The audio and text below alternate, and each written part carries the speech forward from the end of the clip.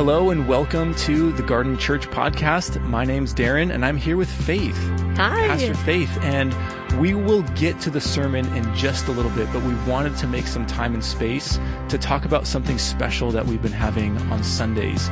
And it's a new song that Pastor Faith, you and your husband Josh wrote, and we've shared it with our community. Tell us a little bit about it. What's the name of it? And where did it come from?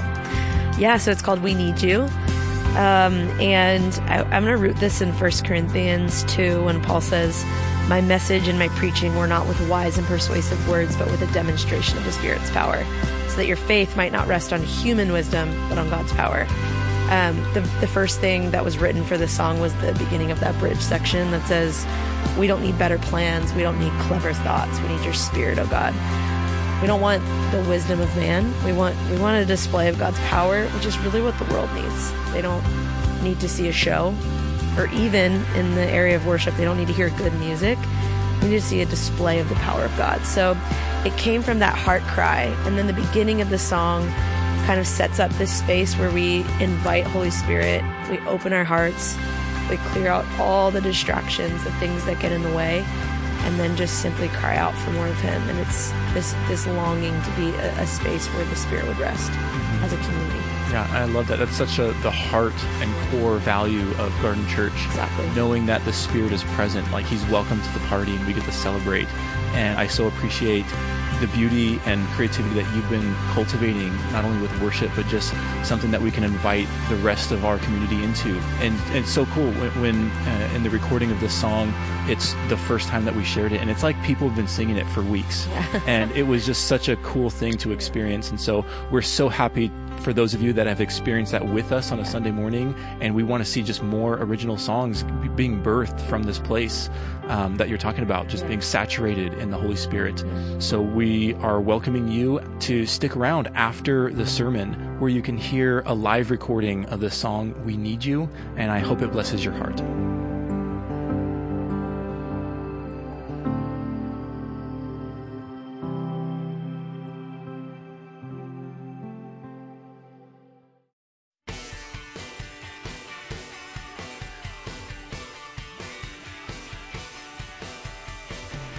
Welcome to the Gardens Podcast.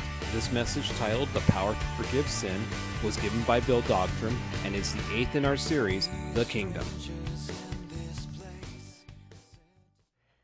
Well, we are continuing our journey through the Gospel of Mark, probably one of the easiest kind of Gospels in a way to kind of get into from a 21st century perspective. It moves very, very quickly. Mark's favorite word, like we've said, is immediately, so everything happens fast, and he is just kind of relentless in his presentation of the gospel. We're in the second chapter. It seems that I'm loud, so yeah, can you turn me down just a little bit? Thanks. And this is one of the craziest stories in the gospel. It's early on in Jesus' ministry. He has spent some time just kind of unpacking and defining a little bit what it means for him to be the Messiah that he wants to be, rather than the one that everybody's expecting or wanting him to be. And he is continually going to be pushing back against expectations of people kind of forcing him into the frame of what they're wanting him to be. Jesus, by the way, still has that problem today, where we, among the rest of the world, are constantly pushing and probing and wanting him to fit our expectations of who he is going to be and who he's supposed to be and what he's supposed to do and what he's supposed to do for us. So you'll notice Jesus is an equal opportunity offender. He has no problem saying both to his disciples, particularly to his disciples, but also to the people who aren't yet his disciples, "No, I'm not that, I'm this." Or, "I'm not going to tell you the answer to the question you want. Instead, I want you to answer this question." And this is one of those stories where Jesus takes advantage of a situation, and I want you to notice how he manages this scenario differently than how he might have if he wanted to dance to the tune that was being called for him by the popular culture. All right? This is a familiar story. If you've had any kind of background in church before, you've probably heard this one in one of its many forms. Here it is, Mark chapter 2, verse 1. Jesus is back in Capernaum after several days of ministry, and somebody heard that he was at home. What he means by that is that he is probably staying at Peter's house. His home was still in Nazareth, but since he left there and declared, he's going to fix this up in the 3rd chapter of Mark, where he's going to require allegiance to the kingdom of God, to the will of God, more than to family connection. So he is already in the process of leaving home and all that meant for him. So he has been staying probably at the home of Peter, where kind of a base for him on the north side of the lake of Galilee is. So this is where he is. And you're going to see that Peter's probably not too thrilled about the outcome. Several days afterwards, people were hearing that he was home. Many of them were gathered together so that there was no longer any room, even near the door. So he was speaking the word to them. And they came, bringing to him a paralytic carried by 4 men. They were unable to get to Jesus because of the crowd. So they removed the roof above him. And when they had dug an opening, they let down the pallet on which the paralytic was lying. And Jesus, seeing their faith, said to the paralytic, "My son, my child, your sins are forgiven." But there were some of the scribes sitting there. They were reasoning in their hearts, "Why does this man speak that way? He is blaspheming. Who can forgive sins but God alone?" And immediately Jesus, aware in his spirit that they were thinking that way within themselves, said to them, "Why are you reasoning about these things in your minds, in your hearts? Which is easier, to say to the paralytic, 'Your sins are forgiven,' or to say, 'Arise and take up your pallet and walk'? But so that you may know that the Son of Man has authority on earth to forgive sins," he turned and said to the paralytic, "I say to you, rise, take up your pallet, and go home." And he arose and immediately took up his pallet and went out in the sight of all, so that all were amazed and were glorifying God, saying, "We've never seen anything like this." It's an amazing story. Just one of those things that you just say, wow, where's the cinematographer now? This is something you want to post on YouTube, right? If you've been there, pull out the flip camera, catch it on your iPhone, and post it before midnight. It's an amazing story. But I need you to kind of sink into this a little bit, because Jesus is doing something here more than healing a paralytic, which is by itself worth the price of admission. Jesus thinks he's on to something more than just this healing. And I want you to notice how he uses it, because this kind of helps us understand how Jesus uses things like this throughout the remainder of the gospel. He'd come back home after a few days of ministry. He was probably at Peter's house, and when people heard they were there, remember, Capernaum is a village of about 10,000 people. So it's not a small kind of a blip on the radar. That's a good-sized community at that time. And when people heard that Jesus was there, they come in. A house at that time had 3 or 4 what were viewed as public rooms, where sometimes meals would take place and community would gather together and so on and so forth. Then there were some private rooms at the center that only the immediate family would be given access to. It is to those kind of private rooms that Jesus refers when in teaching on prayer. He says, go to your prayer closet. We've translated it. It really means go to the private rooms, go to the rooms that are only available for the family to pray. But then there is this courtyard, this larger space that had kind of a courtyard up front, and then kind of a living room, a front room. If you grew up in the Midwest, you know what a front room is. It's the kind of the room where people come in and are entertained. Family doesn't typically go there. Anybody know what I'm talking about? Front room? Okay. So you got that kind of an idea there. So here's the deal. Jesus is in this front room, in this kind of still public space, and then even out into the courtyard, listening through windows that could be opened or shut with pieces of fabric or cloth, or sometimes battened with wood, is a crowd. So they're listening to him, and just imagine the scenario. Here's Jesus standing, surrounded, as close as you can possibly get to people, because remember, we're not dealing with 21st century North America with 3 feet of political space between us, right? We're dealing with a first century scenario in which I'm really frustrating him right now. No, you're not. No, you're not. But so now that'd freak me out. So. But you have that scenario going on, and it just is wall to wall. People are holding each other up. If somebody faints, nobody's going to notice. They're so close. You're going to be held up. Ever been in a crowd like that? Maybe when Dodger Stadium lets out, or better, the Hollywood Bowl, right? And you got to go under that tunnel, right? Anybody been in that? And then anybody been in there where the lights go out? Oh. It's really scary. That's completely irrelevant to my sermon, but it's just one of those things where you just kind of, so you have this scenario. Now, this is good for talking. People are leaning in. It's what did he say? He is giving them you don't get this in the translation there, but he's giving them the word. So he is speaking the gospel to them. They've never heard anybody talk like this. Never heard anybody talk like this, and certainly not in a place like this. Well, they're anticipating going to synagogue. They're anticipating going to where they have to come to hear. But here Jesus is in their territory. He's in somebody's house. He's in the house of somebody they've grown up with. They know Peter. They know Andrew. They know the fishing business that has built this house. They know Peter's mother-in-law. They know these people. And here is this amazing rabbi who is not waiting for us to come to him, but has come to Peter's house. He's there. I know Peter has got room for us. I know that there's space for us there. Oh, wait, there's more people.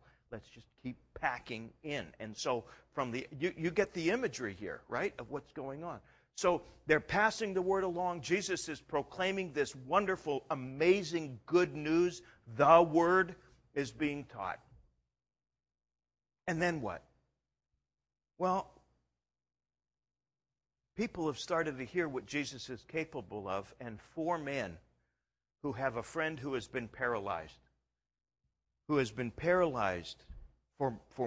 most of his life.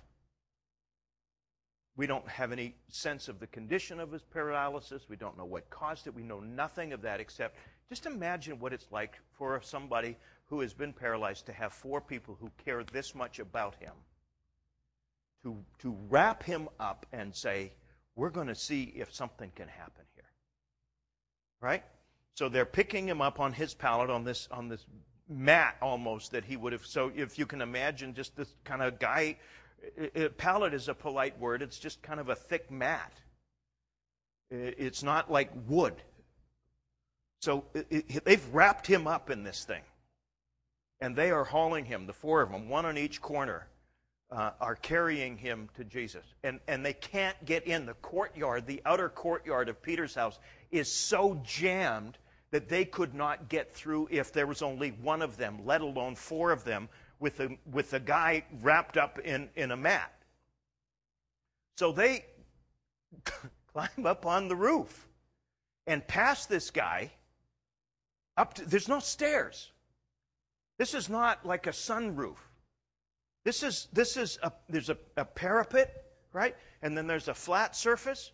And these guys they're handing this guy up onto the roof. And it's like one of those things. You ever kind of make up the plan as you're going along? And you're not thinking it through all the way to the end. You're just thinking through the next step. Anybody found yourself in a situation like, well, I think that's what these guys are doing. They don't know what else to do. Here's healing in that room.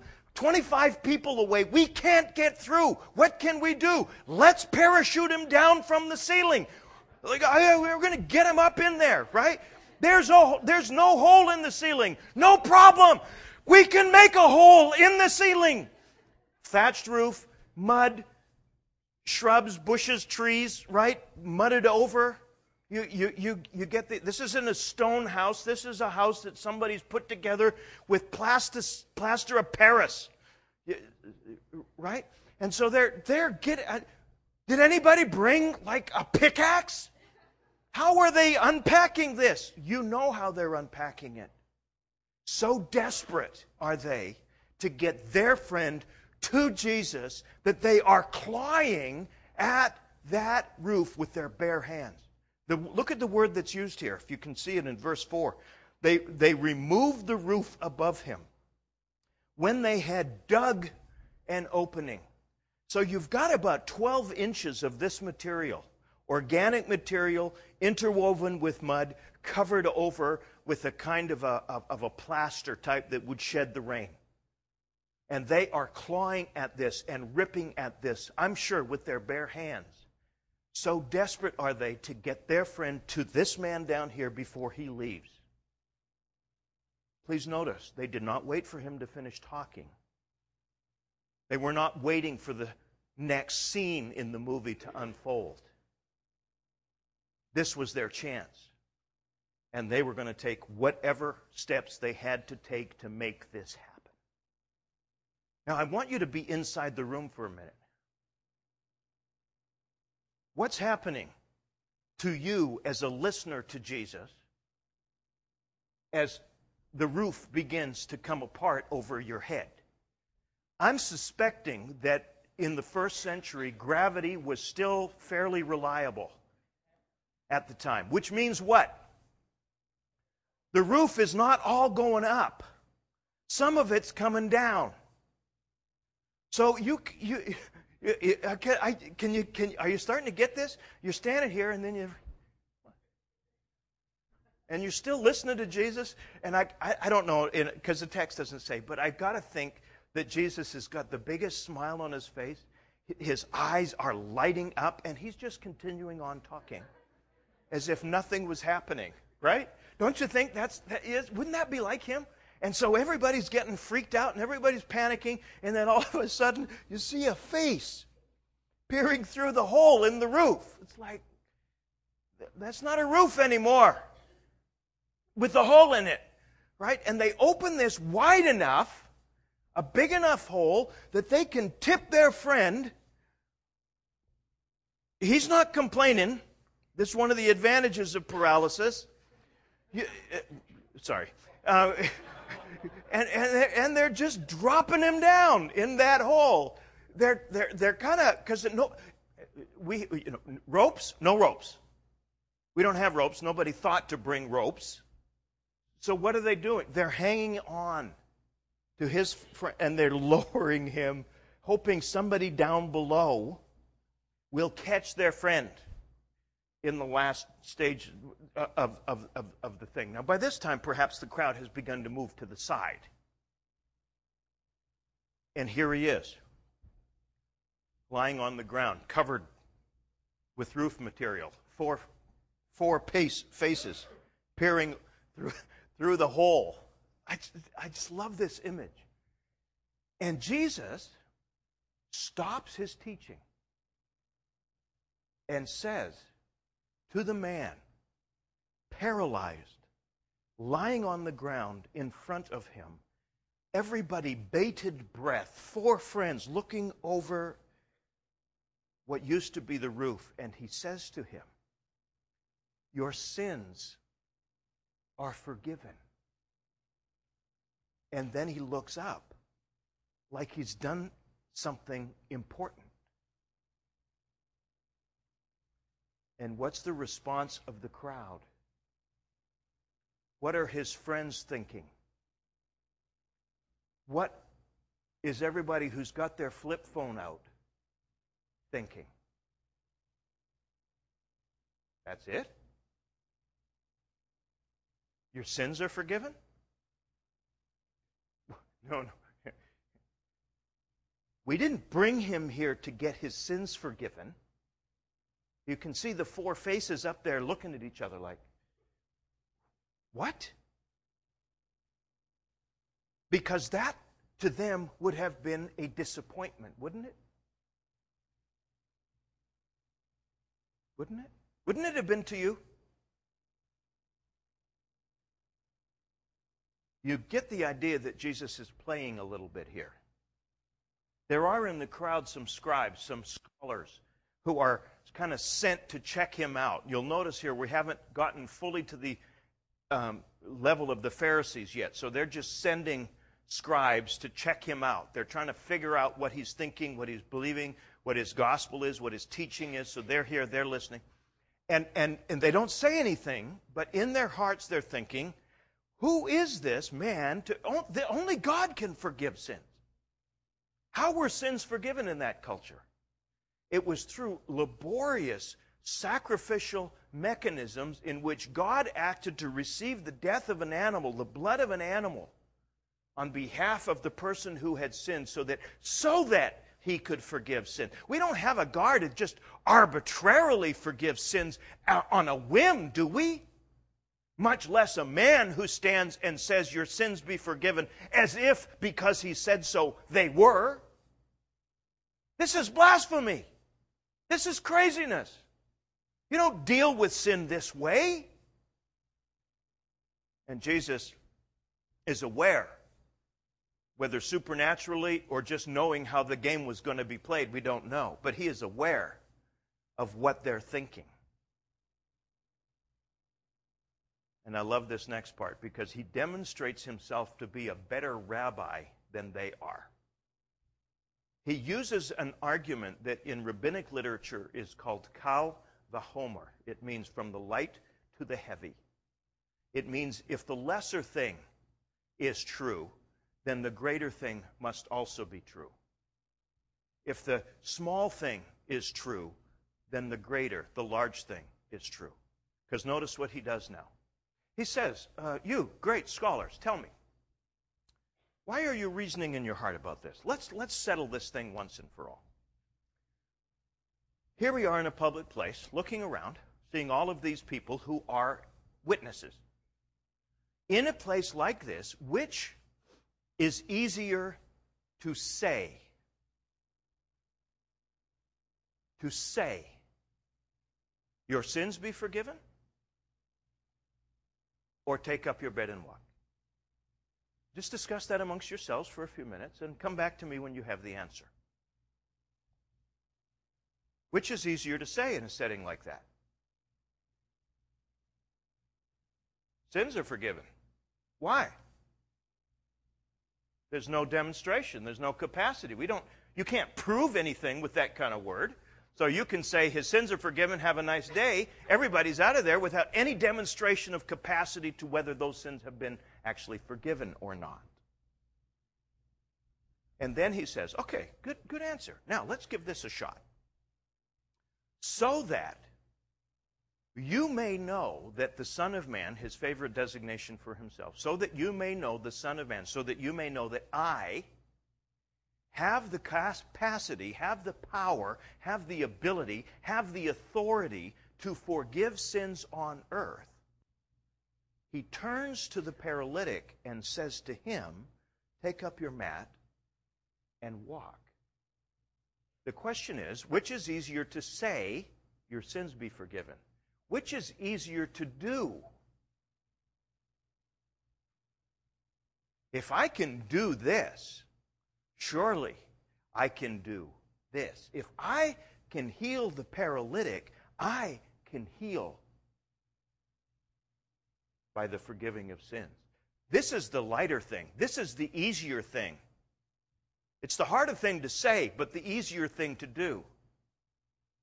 What's it going to cost Jesus to heal the sin sickness of this man? In 3 years, it's going to cost him his life. What did it cost him to heal his body sickness? Nothing. It was just the exercise of his compassionate heart. Didn't even break a sweat. in 3 years, what he said is going to cause him to sweat blood. Do you see where he's going on this? This is a critical thing. Now, here's the problem. Here's the problem. The degree to which we believe or understand in the nature of sin is the degree to which we would have been disappointed with the same crowd when he just healed him or just forgave his sins. Because in our culture, which is easier to say? Same thing. And here's what I think Jesus is after. The more you have wrestled with what sin is, what sin does, what it is about, and I want to take a few minutes and unpack this. The more you wrestle with that, the more you realize how hard it is, so to speak, for Jesus to have said what he said to that man. I don't know where I went. Am I back? Good. It's going to cost him his life to practice what he preaches. Now, I need you to sit with this for a minute. How seriously do we take sin?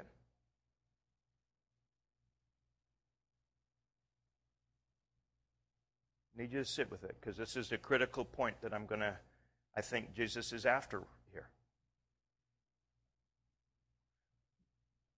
Whether we're in difficult circumstances or situations or not, we want our physical healing more than we want our souls made whole.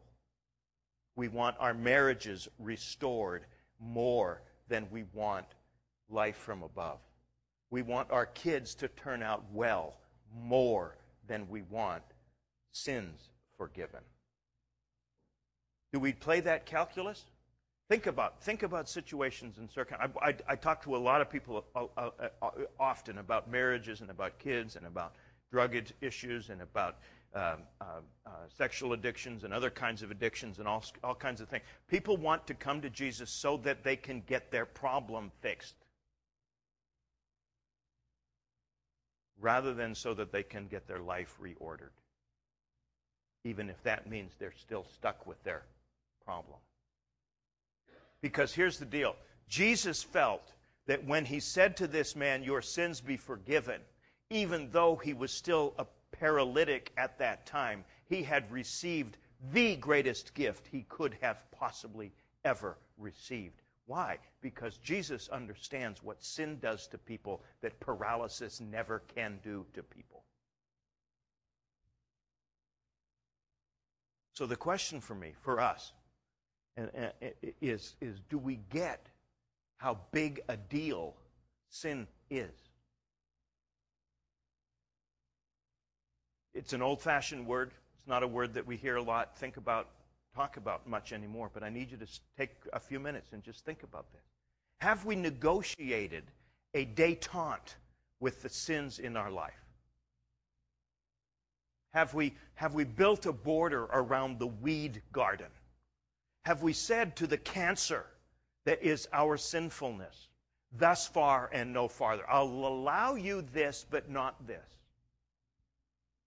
Have we said at a fundamental level, there are certain egregious things that I just will never do, but there's a whole bunch of less egregious things that I'm willing to kind of flex and float on. And I'm not talking specifically about behaviors. To be honest with you, the behavioral stuff is the stuff that's the easiest to deal with. It's been months since I murdered anybody.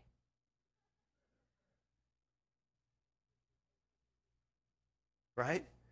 Because it doesn't take very long to figure out what it means to be polite, to be mannerly, to be nice. And we think that once we get all of those, stray cattle kind of penned in, then we're going to be okay. And we can lie if it's necessary. We can be proud if it's necessary. We can gossip. We can do all kinds of things. Because that's just the way it works, isn't it? That's just the way it works. I was talking to somebody this week on the phone, and he was justifying his emotional affair with a woman who was not his wife. He had been talking to her over a series of things that ought properly to be reserved for the relationship between a husband and a wife. And it did not even occur to him that this was sin that would destroy him, to say nothing of his marriage. Sin is not God's problem. He's dealt with sin. Sin will kill us. And the more we negotiate a truce, the more we say to the cancer that is eating away at the health of our souls, well, just a little bit's okay. To that degree, we miss the point of what Jesus is saying here. We want him to heal the consequences of our sin while allowing us to maintain our sin. This is hard, isn't it? Are you getting this, though?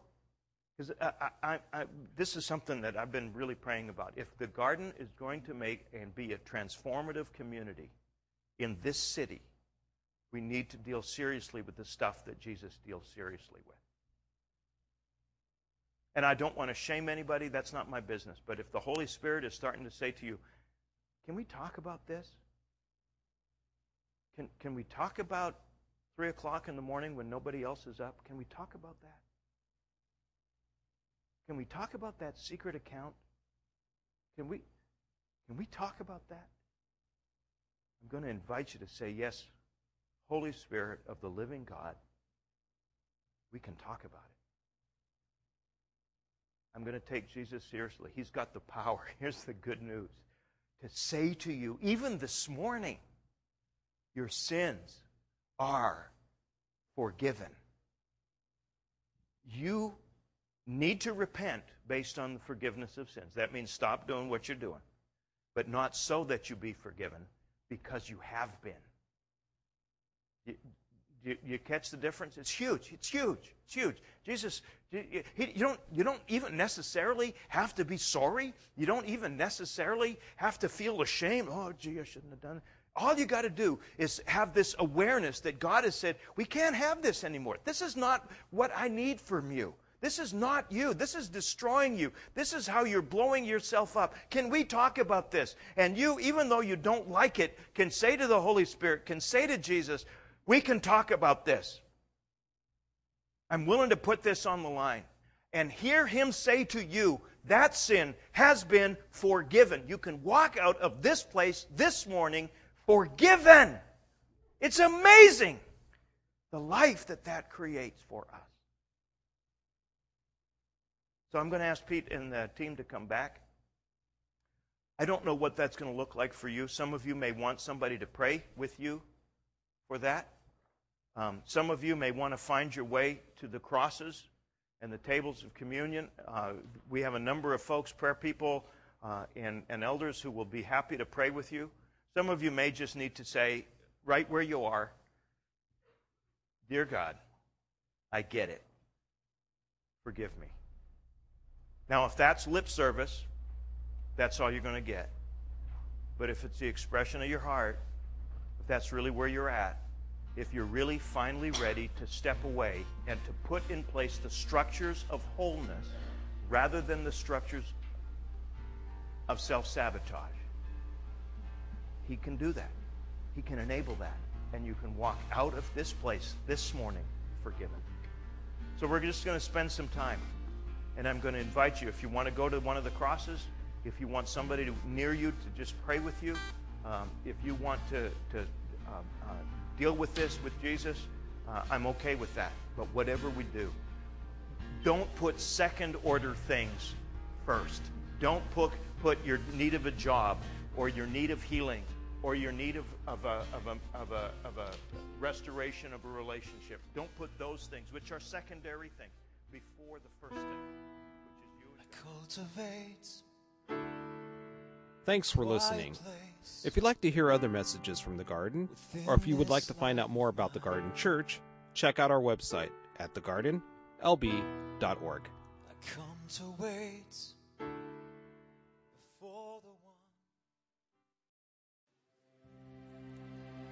hearts are open. Our hearts are open. Thank you. You are invited. Our hearts are open to you. We make a home for your presence to dwell and to move. We lay down our idols, let go of whatever's not you. To clear out a space for your presence to dwell and to move.